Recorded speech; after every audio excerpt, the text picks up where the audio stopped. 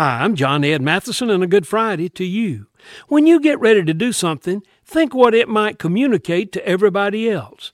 A couple of dog owners in Jakarta, Indonesia, spent over $13,000 on a wedding for their two pets, Jojo and Luna. The dogs came down the aisle in traditional wedding costumes, ate a traditional rice dish, and even had the union blessed by a priest.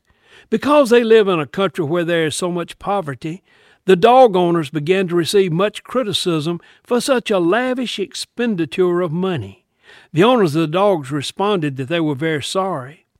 So, whenever you get ready to do something, think ahead and see if this is something that will contribute to the building of God's kingdom and in some way serve God's people. And I tell you this, a positive answer to that question can be a good sign to proceed.